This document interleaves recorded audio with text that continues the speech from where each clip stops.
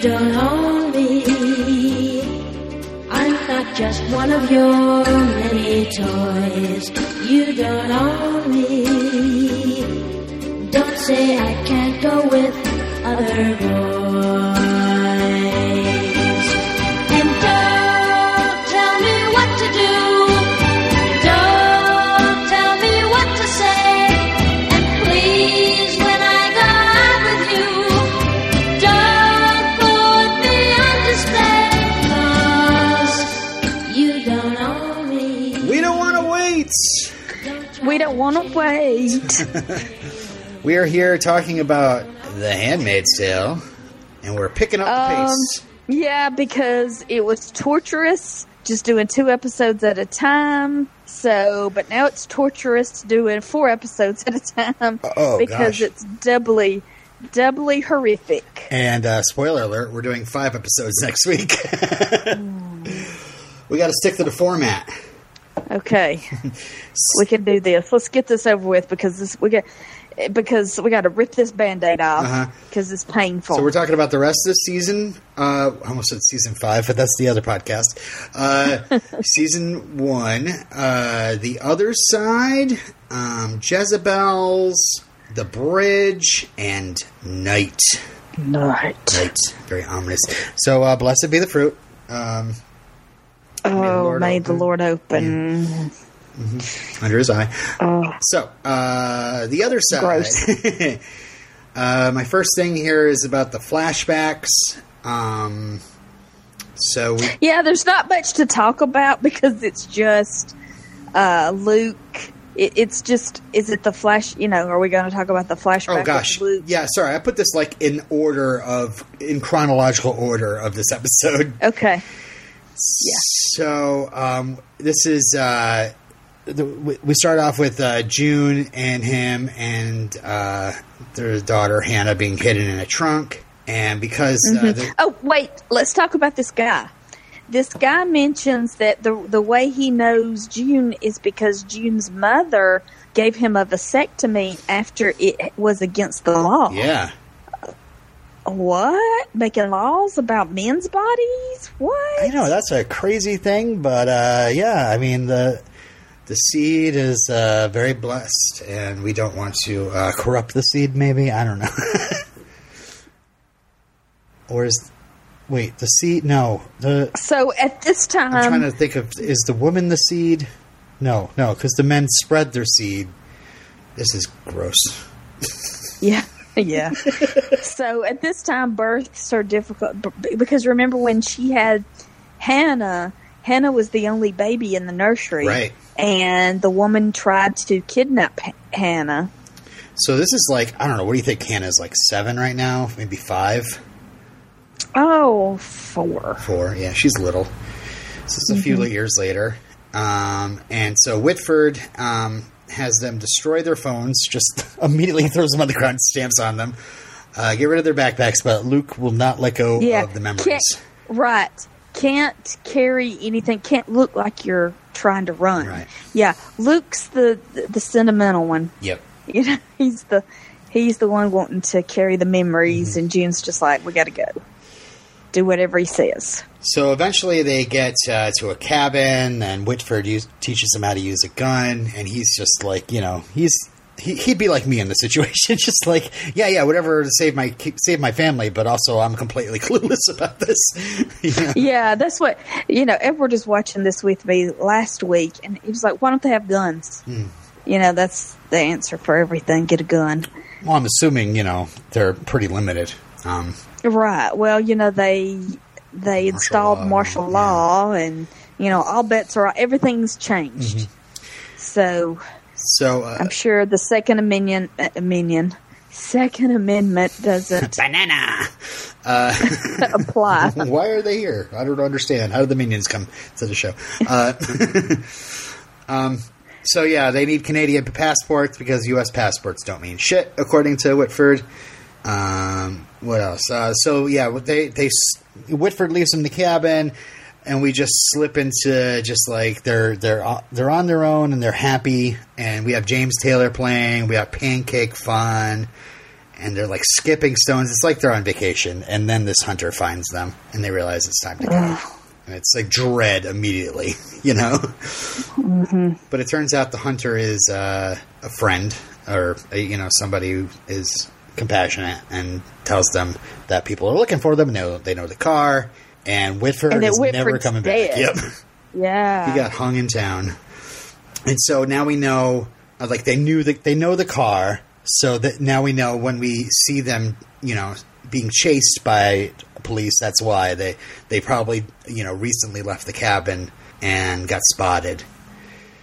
And so we have like my first note for this this part is like, just I can't imagine being in this situation, just trying your best to get away and then just like crashing your car. And so we see Luke's point of view of, you know, him telling the girls to run, and he's just loading the gun, you know, and he's getting ready to just have a last stand to give his wife and daughter a chance. So that's kind of scary. Yeah, and this whole time I'm thinking, how is Luke free in either Canada or Mexico? How did he not go after June and Hannah? And this episode plays out to explain how he was rescued and made it to safety without having, you know, without the feeling of he's got to go after June. He can't abandon June and Hannah. Mm-hmm.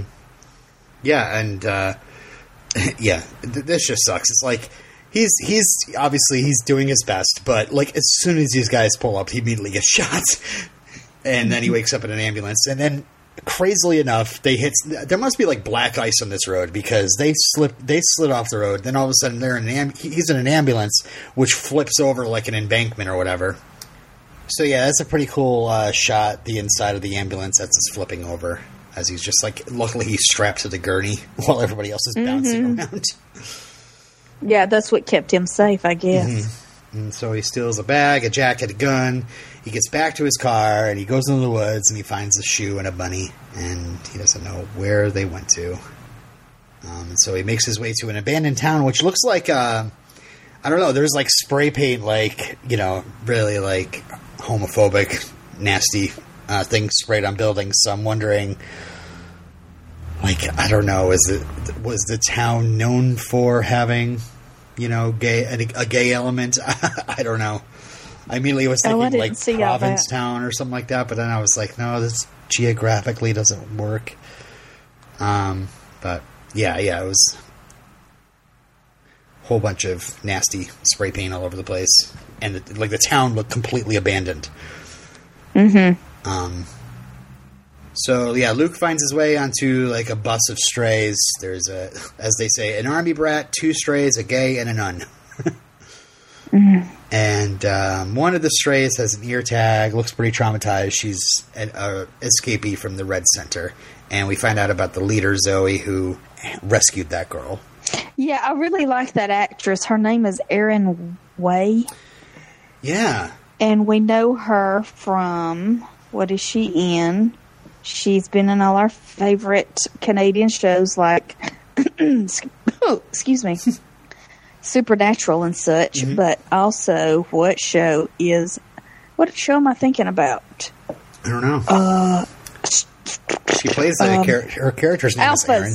Oh, Alphas. She was Kat in the Alphas. I really liked her. I never watched that one. Good show. So yeah, Luke tries to get off the bus. He left because he's guilty, but Zoe shows him this horrible church. Like, they tried to hide fertile women there, and then they just all got strung up. Like, tons of parishioners are just hanging from the rafters. Yeah, it kind of answered my question from last week. Mm-hmm. You know, was this a sect of religious people who were just getting rid of, like, Catholics or other religious people? But I think she answered my question when she said, these are people who fought back. These are people who questioned and fought back, and these are the people who are strung up. So they may be these are actual religious people who stood up to them. Right. because because in these next 4 episodes, we get to understand where this religious piety is coming, where this government is coming from. Mm-hmm. Yeah. Crazy Town, that's where they come from. They come from the patriarchy. Yeah. She tells him, like, he's dying, he wants to get back, he wants to somehow find them. But she's like, this is what's going to happen to you if you go back. 'Cause if you go back and fight, you're just going to die, and you're going to leave them all on their own anyway. So you might as well escape and figure out a way to, get them back, the other way. I don't know. Mm-hmm. So Luke then has to trade morphine, Percocet, and then his wedding ring for a ride on this boat to New Brunswick, where our friends Matt and Mel live. Which is a safe place. That's good to know. And then poor Zoe gets killed, and only Luke and that handmaid escape. And then we go... Aaron, yeah. And then we go... According to IMDb. Because she's mute. She will not say anything. Mm-hmm, mm-hmm. I mean, and so that shows you how traumatized the centers are, that she just will not speak. Even later, she's still mute. Yeah, 3 years later, she's still just not saying anything. And we're in Little America, otherwise known as Toronto. Yes, and just like with the females driving, they took away their freedom of being able to drive. Like the way they handled this, especially later on in the refugee, just the thought of other countries are taking Americans who are refugees. It's just like that. Just makes your heart sink. Yeah. And, obviously Canada is just a great place, and they would totally be above nonsense like this. Yes, and they would take refugees from anywhere. They would even take refugees from America. Mm-hmm. And excuse me, the United States, because the Americas is Northern America, is many places. Mm-hmm. The United States. That's true. It's something I noticed here that, like, 3 years later, like, it's not all, wine and roses there. Luke still has his glasses that are cracked, like, 3 years later. So, unless that was, like, an error in the props department, like, it's not all great. He doesn't have everything provided for him. I'm sure resources are scattered if you get so many people flooding into the country at once. You're right, yeah. This office that he goes into, is we get the first look at this, and just the hallway just completely wallpapered with missing persons flyers. And then he meets a woman named Rachel who says, a woman named June Osborne? And I was immediately like, Joan Osborne? What if God was one of us? And then she gives Luke the note, I love you so much, save Hannah. And just... I forget what the actor's name is. I'm blanking on it. But the guy who plays Luke, what an amazing job. He needs a moment alone, and he's just kind of like looking out the window. He's looking like so happy, and then just like the look of like, okay, so what now? Like, it's scary to think about what she's been through, And then we just kind of get a flash of, I think, June sitting in a room, or Offred, or whatever you want to call her. So... that was a good up. I really like that up. Yeah. Yeah. It was a very simple episode. Mm-hmm. So we go to Jezebel's. Oh, Jesus Christ. It's another, fresh hell. This is another fresh hell shit. If being a handmaid wasn't hellish enough... Uh-huh. All right. Jesus Christ. So we got some Nick flashbacks I got here at the top.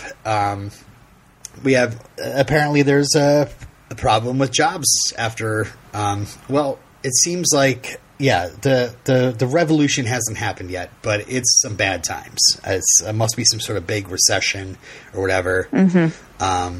And so Nick gets into a fight at the career counseling because his douchebag behind him. Like, what the hell, yeah, man? this was... I mean, I guess this is just supposed to show that tensions are high. Yeah. You know, people are under a lot of stress, but it's not it's probably the worst. The worst scene in this very good series, But now this character of Andrew Price is very telling, very interesting, because he talks to Nick and he quotes the Bible, but Nick is like, that's really not in the Bible. It's something that people say and people assume that's in the Bible, because there are a lot of things, there are a lot of idioms that we use that do come from the Bible that we don't realize comes from the Bible, and then there's things that we assume is the Bible but is not in the Bible. And whatever he says is not in the Bible. So it shows that this guy is not using this movement. He's only using it to make his life better. Right. They're not actually using religion and the Bible and these ideas to make society better. They're just using it to promote their status in life.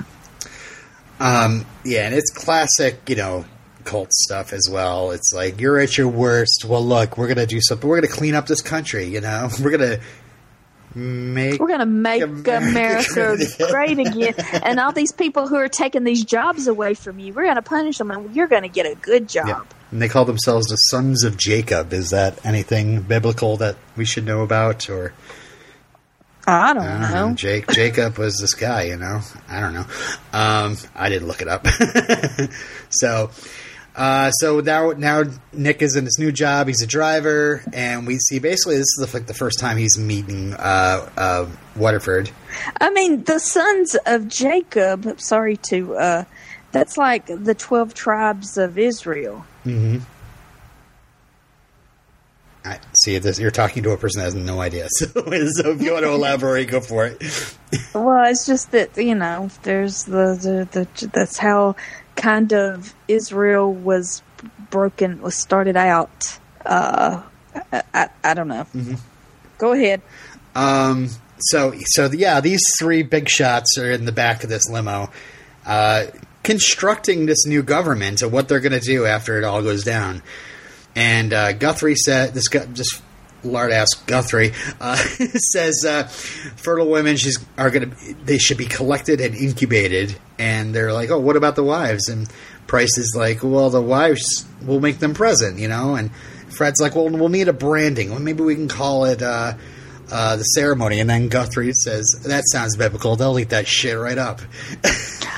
Yeah, so this is not coming from an authentic religious place. Mm-hmm. This is coming from a place where these commanders can make a special place in government for themselves, so they can ride around in Mercedes driven by a driver and live in nice homes and have a woman cook for them, and they can work really hard at the office all day. Mm-hmm. And oh god, okay, I hate that. All right, go ahead. And we see Fred is impressed with Nick's, like, the way he just kind of keeps to himself as he's driving, and he's quiet or whatever. So the next flashback we see is Nick and Rita finding the former Offred hanging. So we could see that Nick has this extra reason to worry about what's going on with Offred in this episode. And and then we get a great shot of Serena telling Waterford, what did you think was going to happen? So he must have been, like, fooling around with her. Yes. So the wives are starting to realize that what effects what the men are doing is having on the rest of society. Mm-hmm. And then when one more flashback, we have Nick reporting on Guthrie to Price, and because he's been sleeping with his handmaids and skimming on the transportation budget, and Price makes Nick an eye and assigns him to Waterford. So, okay, Nick has a little bit more power in this house than we thought, and but obviously his motivations are a little cross. I'm sure he hates Waterford's guts, but also what would happen to Offred if he said anything. Yes. Yes. Mm-hmm.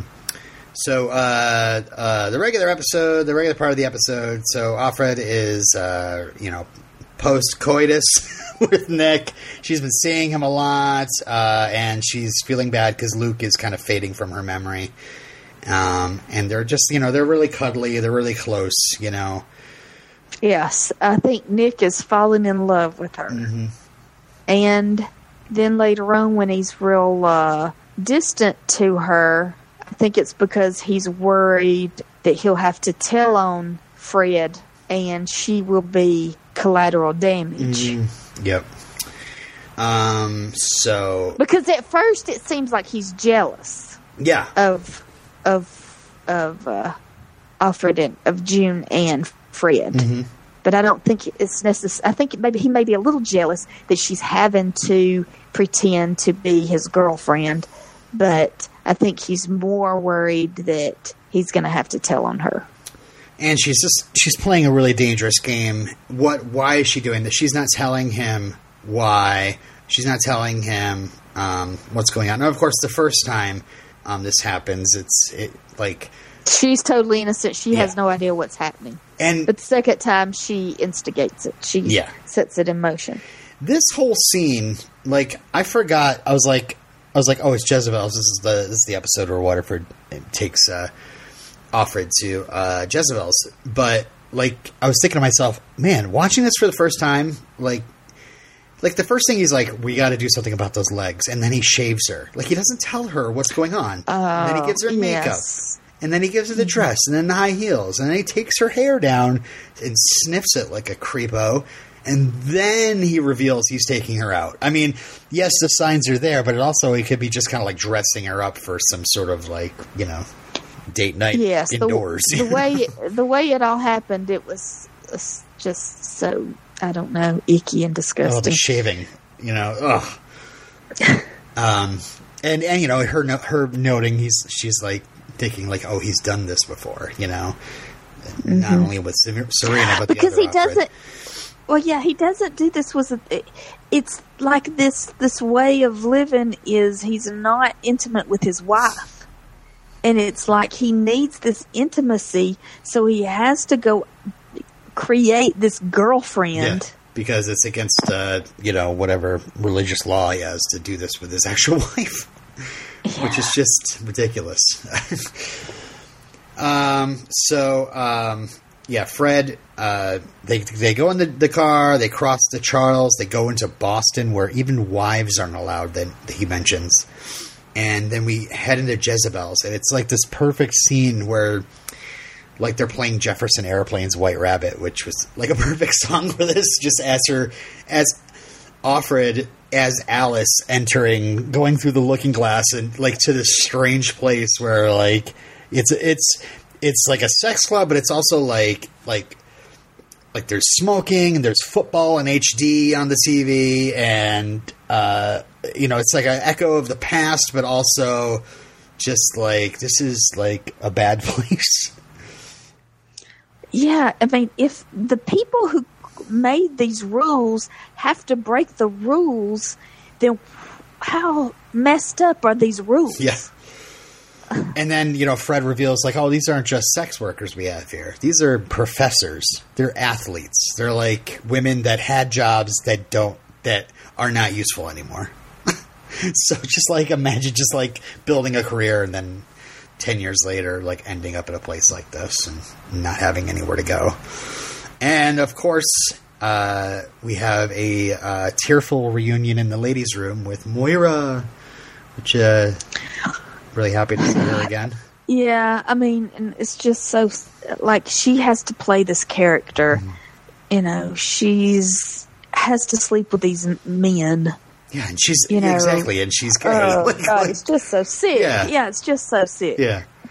And the first meeting is so heartbreaking because it's just a moment, and then this superior, this boss or whatever comes in and it's just she's not gonna get them in trouble, but she's also this is done. You need to get back to work. And we're left with Offred just kind of laughing and crying, trying just to pull herself together before she goes back out.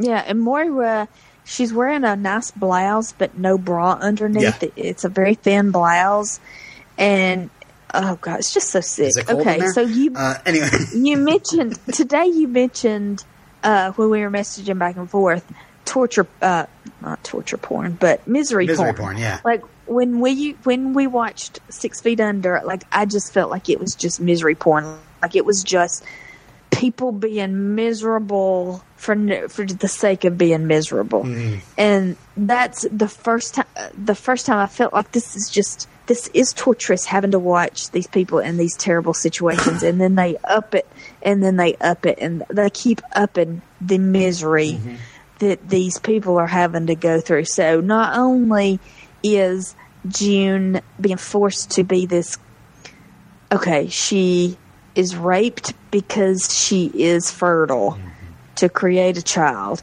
but also he has to have intimacy, so he invites her into his office to break the rules and to play Scrabble so he can get to know her, and that's the only way he can get it up and get the job done.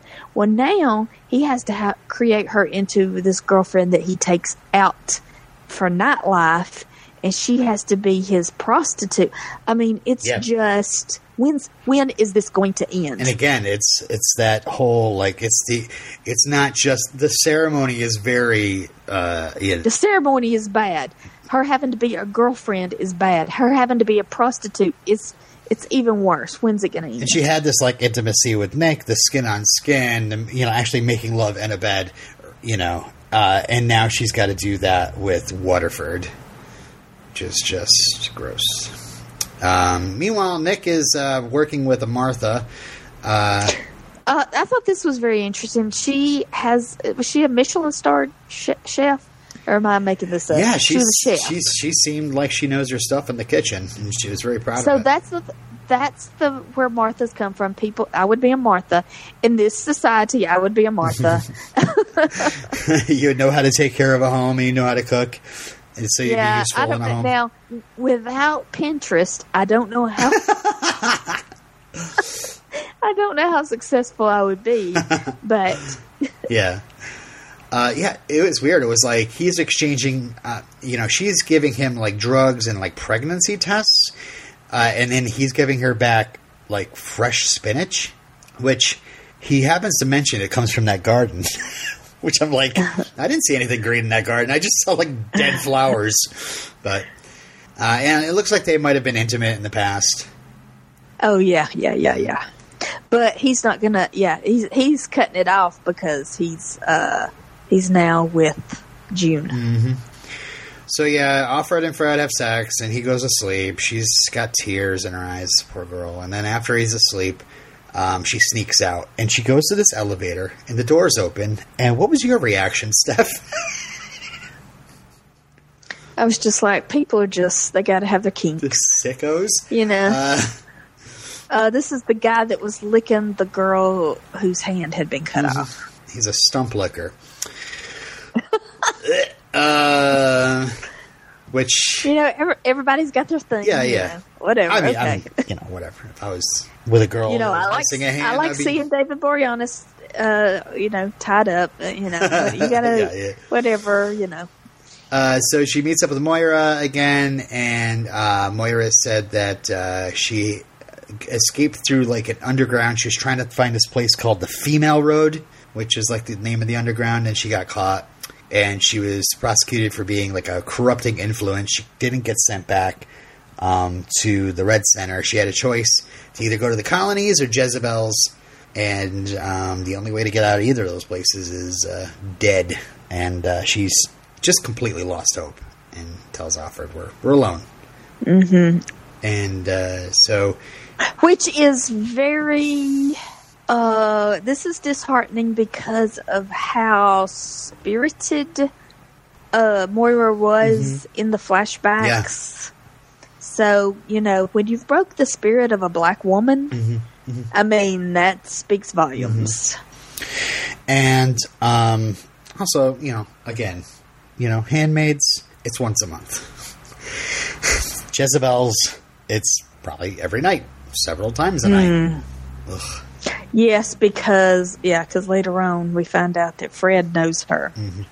He knows Ruby. So, yeah, we have this Nick trying to end things with Offred when they get back. It's too dangerous. She could end up on a wall, and Offred is like, she's gone through all this, and, she's pretty broken herself, and she says, at least someone will remember me. And then he reveals his name is Nick Blaine, and he's from Michigan. But she is not impressed. She says, under his eye, Guardian Blaine. Yeah, she's pissed at him. And then Serena gives Offred her childhood music box. Why do you think weird. that she did that? I don't know. I was thinking that too. I was like, why? Yeah. But, Offred talks about, I love how she's like, it's this classic, this is like perfect gift for her. It's a girl trapped in a box. She only dances when someone opens a lid or when someone winds her up. And then she says, I will not be that girl in the box. I mean, was it just as I don't know, was it just as a parallel to what's going on with Offred? I don't know. It was kind of weird. Yeah, I couldn't quite figure out what the deal was. Maybe she was warming up to her before she finds out about everything. But then Offred carves in the closet, "You are not alone." So that's that episode. All right. So the bridge. Oh, Jesus Christ. It just goes from bad to worse. I didn't. Was there flashbacks in this episode? I don't even remember. I'm looking through my notes here. It was mostly June going to talk to Fred, getting him to take her back to Jezebel so she could pick up the package, and also being called early in the morning to the bridge because crazy town Janine had kidnapped the baby because she had been sent to a new home with very nice people. She's now of Daniel. So she kidnapped the baby and was like, this is a terrible place. I can't leave my baby here. He said he was going to take us away. He said we had a future together, and they brought June there to talk her off the ledge. Right. I thought they were just going to just shoot her as soon as they got the baby away from Janine because she's so much trouble.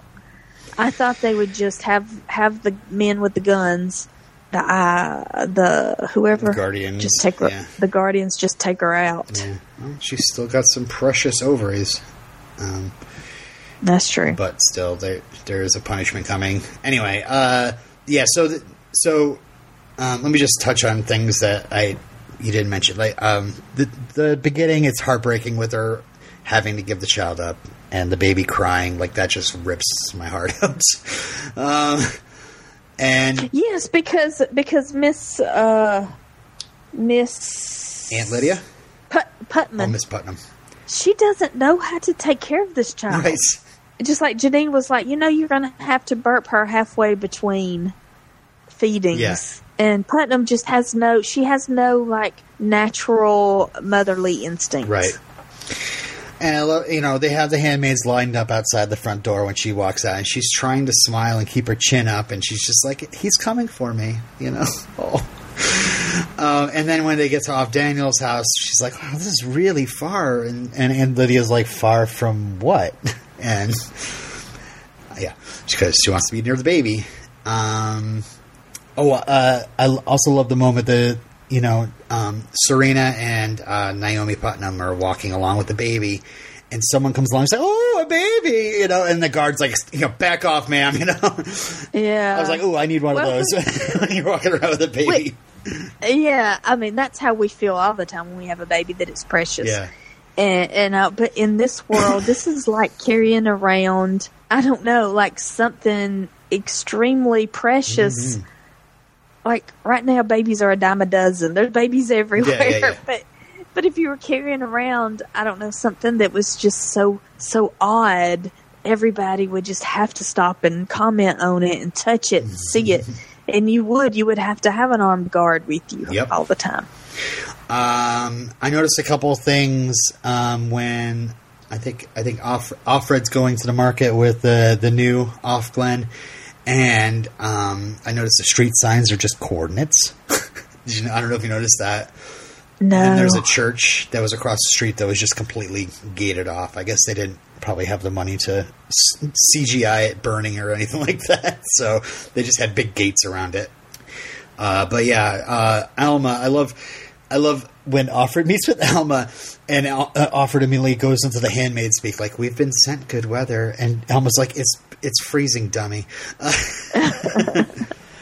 And so she goes, go see Rachel at Jezebel's. Just a package for you. It's interesting that they used the name Rachel again.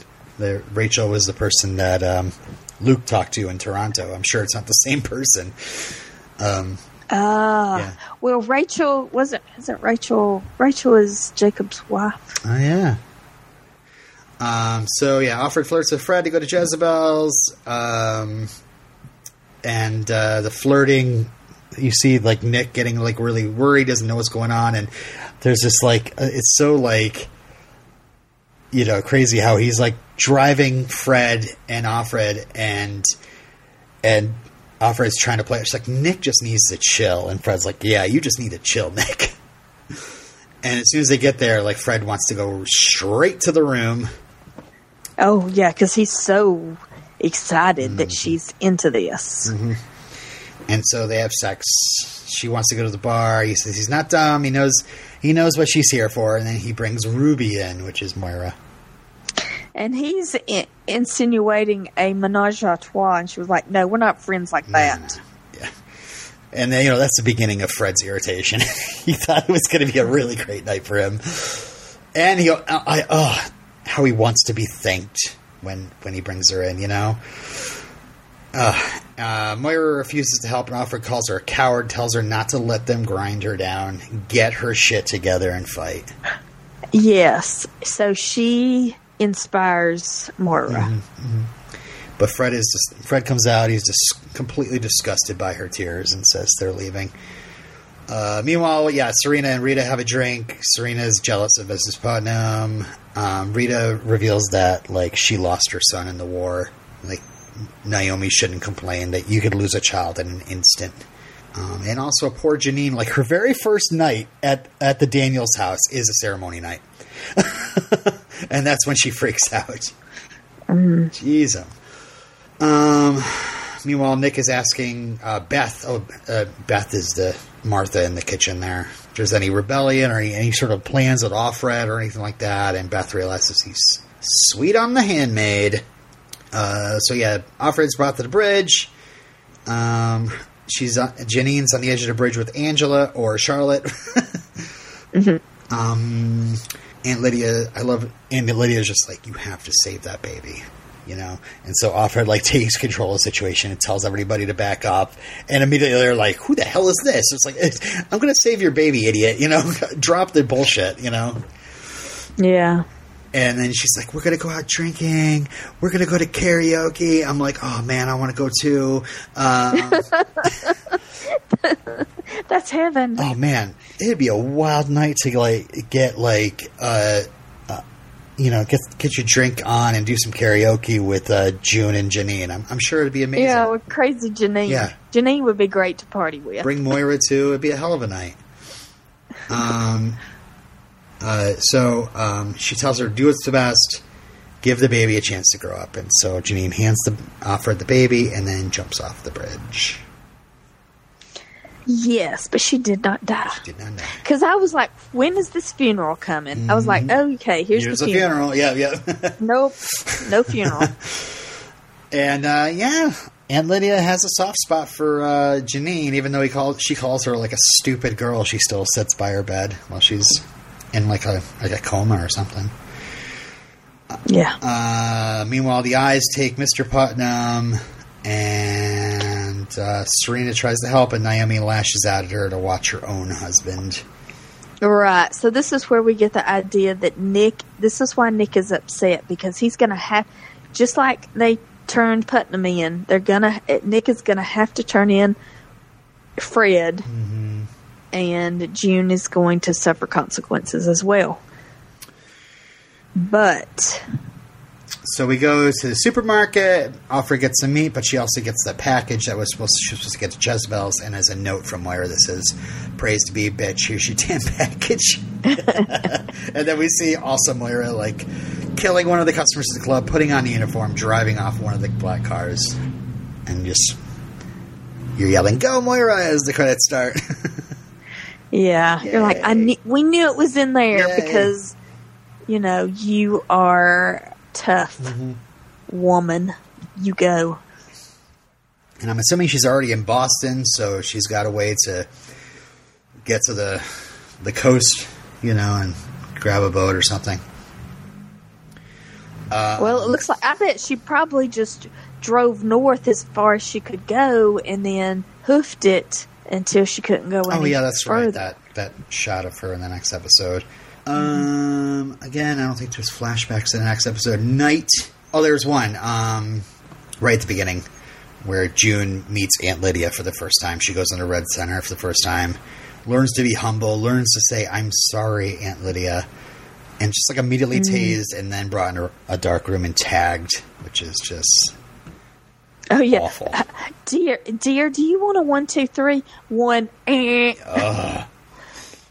just so, horrible. Anyway. So Offred... go ahead. Tagged like cattle. Like they're just... Yeah, cattle. Animals. Not human. Unhuman. Inhuman. Unwoman. Offred, we see wandering home from the market and just no idea what's in this package. Oh, I know, because the whole time I'm thinking it's a bomb. Yeah. Because there's a quick mention in one of these episodes that some Marthas have been caught conspiring. Yeah. They were planning something. So I'm like, is this C4? What is this? Yeah, don't swing that bag around too much. And I like the quote here where she's kind of confident. She's working for Mayday. And she says they should have never given us uniforms if they didn't want us to be an army. Yeah, because she says, we look at each other a certain way, and we don't do that anymore. Yeah.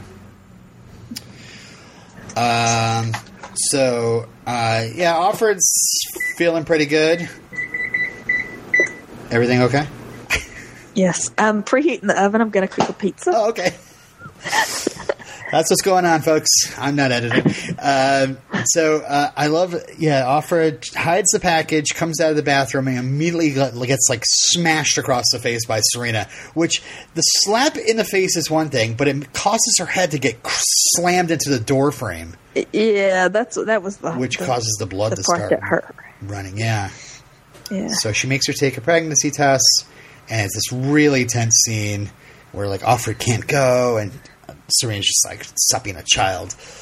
And then, she finally gets urine out and then leaves Offred to clean herself up and just closes the door and collapses in the other room in front of the pregnancy test. And it's just praying basically. Mm-hmm. And then it's positive. Offred's pregnant. And so she tells Offred, he answered our prayers. And Offred says, you think I prayed for this? Which, yeah, she prays to stick that yard shear in her neck. She doesn't pray for bringing a child into this world. Right. Serena now goes and talks to Fred and offers a game of Scrabble. Yeah, even though he's saying, "Oh, I've got a lot of work to do. Yeah. I'm so busy. I've got work piling up."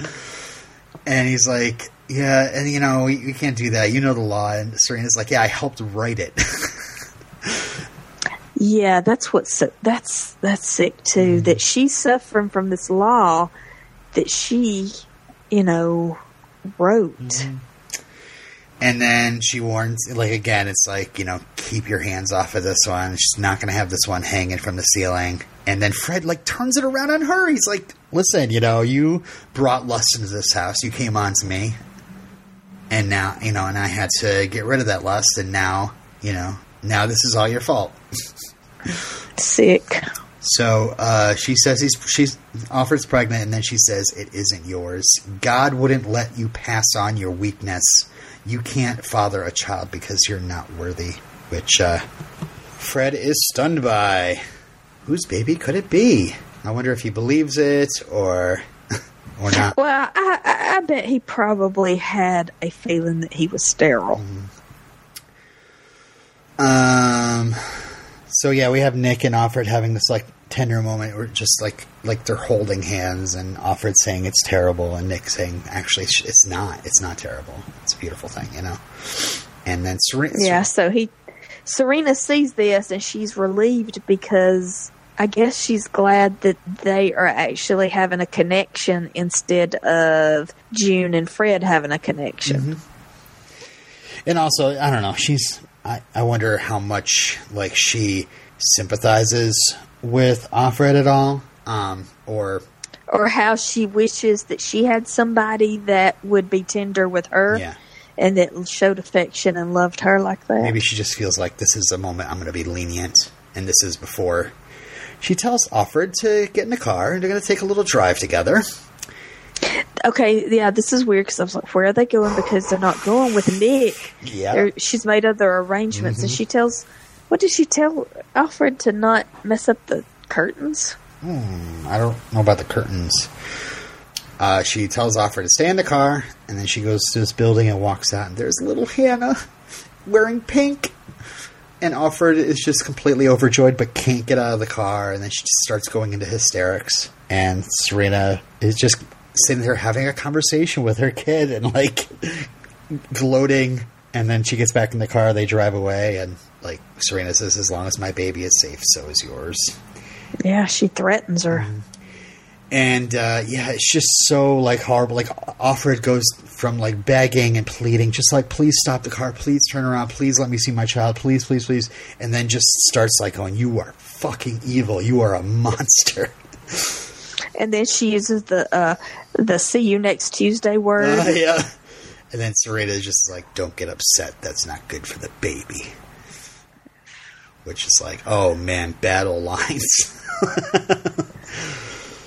I mean, I tell you, you know, a mother's love for her child, you know, don't cross it because, I mean, what I would do, you know, if somebody hurt my kid. Yeah. So meanwhile, Putnam is being put on trial. The patriarchy is talking about what to do with them, and of course, since he expects to maybe get himself caught one day, Fred is asking for some sort of leniency on Putnam. But yeah, and he's acting very nonchalant. Yeah. About all this, his work's piling up on his desk. Yeah. So like, let's get this over with. You know, we got to go easy on him. He's a good guy, whatever. But his wife asked that her husband receive the harshest punishment possible because she fears for his immortal soul and knows he must make an offering to God to find redemption. And so they take his hand, which was pretty gross to watch. That was really gross. So Offred goes to talk to Fred and begs him to protect her daughter. And then he asks if the baby is his, and Offred says, of course. And then Fred says, you do that so well. So maybe Fred just kind of like just chooses to believe it, but he knows better. He knows that she's lying, that she's been playing him. And then Offred opens the package, and it's just letters from handmaids to, you know, their spouses or to their loved ones. Yeah, but it was, I mean, still, it was very powerful. It was like, this is as powerful as a bomb. Mm-hmm. Yeah. If we can get these letters out to people and cause, you know, change because of these letters. Yes. Every single one of those letters going to somebody, letting them know that they're still alive and that they love them, and, you know, and to save them maybe, you know, would probably cause, you know, quite a bit of uprising in Little America, or, you know, the surrounding areas where the people have escaped to. So Fred makes peace with Serena. He says, hey, once we get this baby, she's going to be gone, and we're going to be a family all together, you know. Yeah, all the lust will be out of the house. So there's 3 bells, a death knell, The handmaids are summoned. They form a circle, and they all grab a stone. And it turns out that the person to be executed now is Janine, who just walks out. She's like, "Hi." Hey guys, what's up? How have you been? It's me, Janine. And meanwhile, like, Aunt Lydia is like tearing up as she's telling the girls what they need to do. Yeah, this is so weird because it's like Lydia doesn't want to do this. The handmaids don't want to do. Nobody wants to do this. Right. Why are we here? Why? Who's forcing us to do this? But Lydia believes in the system well enough, or maybe even is trying to preserve her own power enough that she knows she's ultimately has to go through with this. And I wrote down another one. Janine says, "Not too hard, okay?" Like, don't kill me too bad. Yeah. And then so the it's about to get started, and of all people, the second off Glenn is the one that resists. She's the first one who's like, "Aunt Lydia, are you serious?" And gets like cracked across the mouth and dragged away. Like she's the one that like wanted to preserve herself the most, and she's the one that gets knocked down for it. And then the guards are like surrounding Aunt Lydia, comes out and is like, no, these girls are in my charge. And then Afra just drops the rock. I'm sorry, Aunt Lydia. I'm sorry, Aunt Lydia. Yeah, just calling back to the beginning of the episode. And they're all saying, "I'm sorry, Aunt Lydia. I'm sorry, Aunt Lydia." Yeah, well, June, I mean, she's in a position where she can almost get away with anything because she's pregnant. She has it's something has changed. It's different now. She has a little bit longer leash because she's pregnant. Yeah. And then so Aunt Lydia says, "Go home. There will be consequences." ... So they march home as an army, Offred in the lead, and we have "Feeling Good" playing on the score. What did you think about that? What "Feeling Good"? What song? Oh, the like birds in the sky. You know how I feel. Yeah, like R&B. Yeah, "Feeling Good." Yeah, and they like as they're walking down the street, they like they drop off as they go to their own home, right. And then she's the last one to go to her. Yeah, that was great. Yeah, I just that song. That speaking of 6 Feet Under, like that song, I identify with as a 6 Feet Under song. I feel it's like kind of overdone at this point. But it was all right. Oh, it's Nina Simone. Nina Simone, that's right. So we catch up with Moira, who's running through a snowy field. She finds a garage. She brushes the dust off a license plate. And oh my God, it's an Ontario plate. It's Ontario. Oh, thank God. Canada! And then it's like she's processed in the center. She's a refugee. Oh my God, can we talk about how wonderful this scene is? Because it starts out very small. You think we're just in a room with this, the guy from Canada who's telling her, she's a refugee. We have, you came on a good day. We have macaroni and cheese today. If you came on Thursday, we have turkey tetrazzini, which sounds disgusting. But, are you hungry? Do you just want a book and go sit in a corner and process have some this? money. You want some insurance? We got some insurance here. Hey, welcome to Canada. You want some clothes? Here's some free insurance. Here's some clothes. Here's $250. You need a shower? We got a shower. Hey, pick a book. Yeah, I wrote in capital letters, "I love Canada."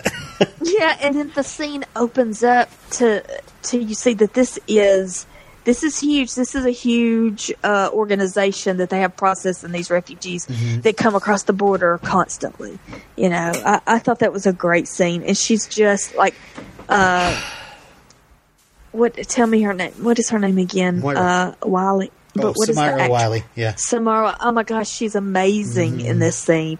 She's just in shock. She's in shock. She's so, and I think that, and I'm gonna cry, but just, we're so numb.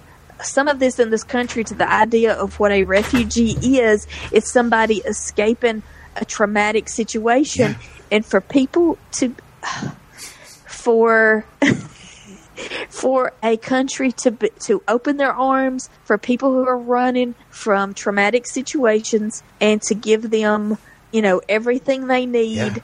I mean, this should, I mean, just speak volumes to people who are so jealous and so afraid that somebody's going to get something that they don't deserve. It's so good. Like it filled me up with such a great feeling when this is happening to Moira, and then Luke finds her. And then Luke, and then we find out that Moira is on his. When he said that he was called because she was on his list. Yeah, she's Let me family. Tell you, I don't television movies. I'm so hardened. I'm so cynical. Nothing gets to me but that scene. It was very emotional. It was very moving to, she's not his family, but she's his family. Yeah.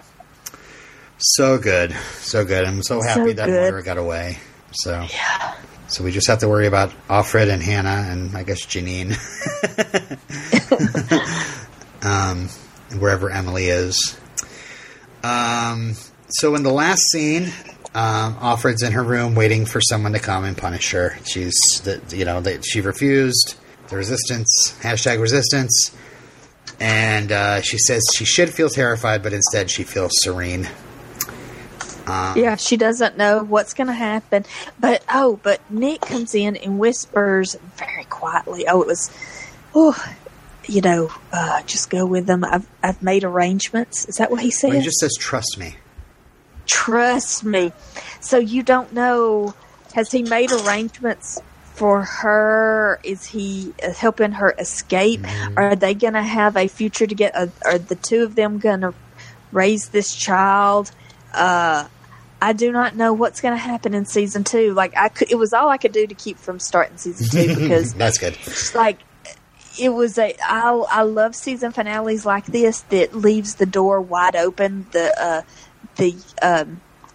options that the writers could take. We may never see Fred and Serena Joy ever again. This may be a completely different show in season 2, and just like introducing the Mexican delegates, earlier in the episodes, we could see Mexico. We could see a lot more of Canada. It opens up a lot more opportunities for where the story's going to go. Just so you know, this is how the book ends.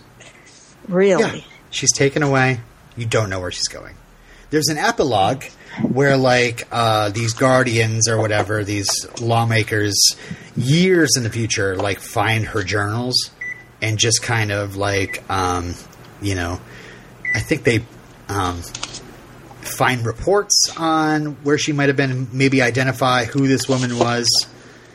And I won't say what was mentioned in the epilogue, but they pretty much did the book. I mean, they did, some variations on things, but this is pretty much how it ends. A couple other things I want to mention before we wrap up. Rita finds the letters. So Rita has the letters now. I think Rita. Oh yeah. Rita, the Martha. The Martha. Yeah. I love Fred and Serene just being like, "Where are you taking her? I want to know. I demand." And they're just like, "Nope." Yeah, they're like I thought these people were supposed to be in power. They have no power. Yeah. Who has the power? Oh well, I guess I'm not sure if it's eyes that took them away. If they were guardians, I'm not sure how that government works. I'm assuming that the eyes have power over, they're kind of like the secret police, So I'm assuming it's eyes.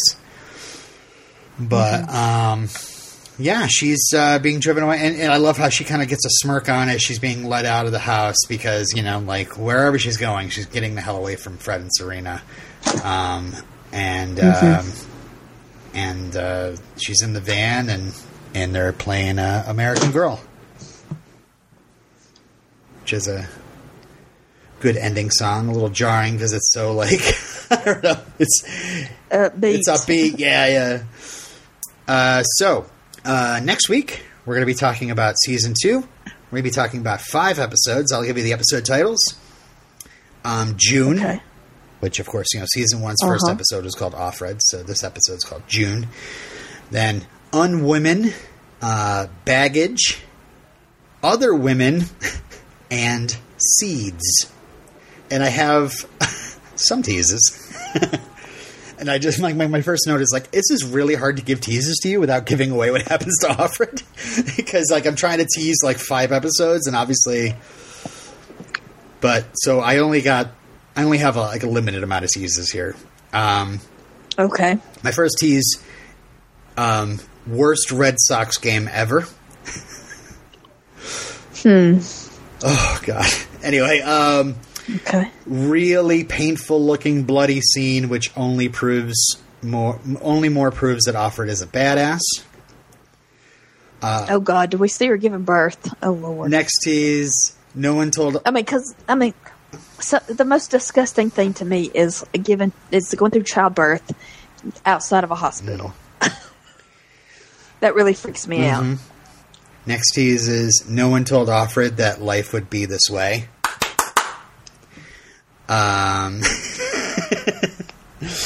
Next tease is we catch up with Emily and Janine and find out what their fates are. Okay. I will tease that Emily gets a little bit of payback. We get a nice flashback of what happened with Emily.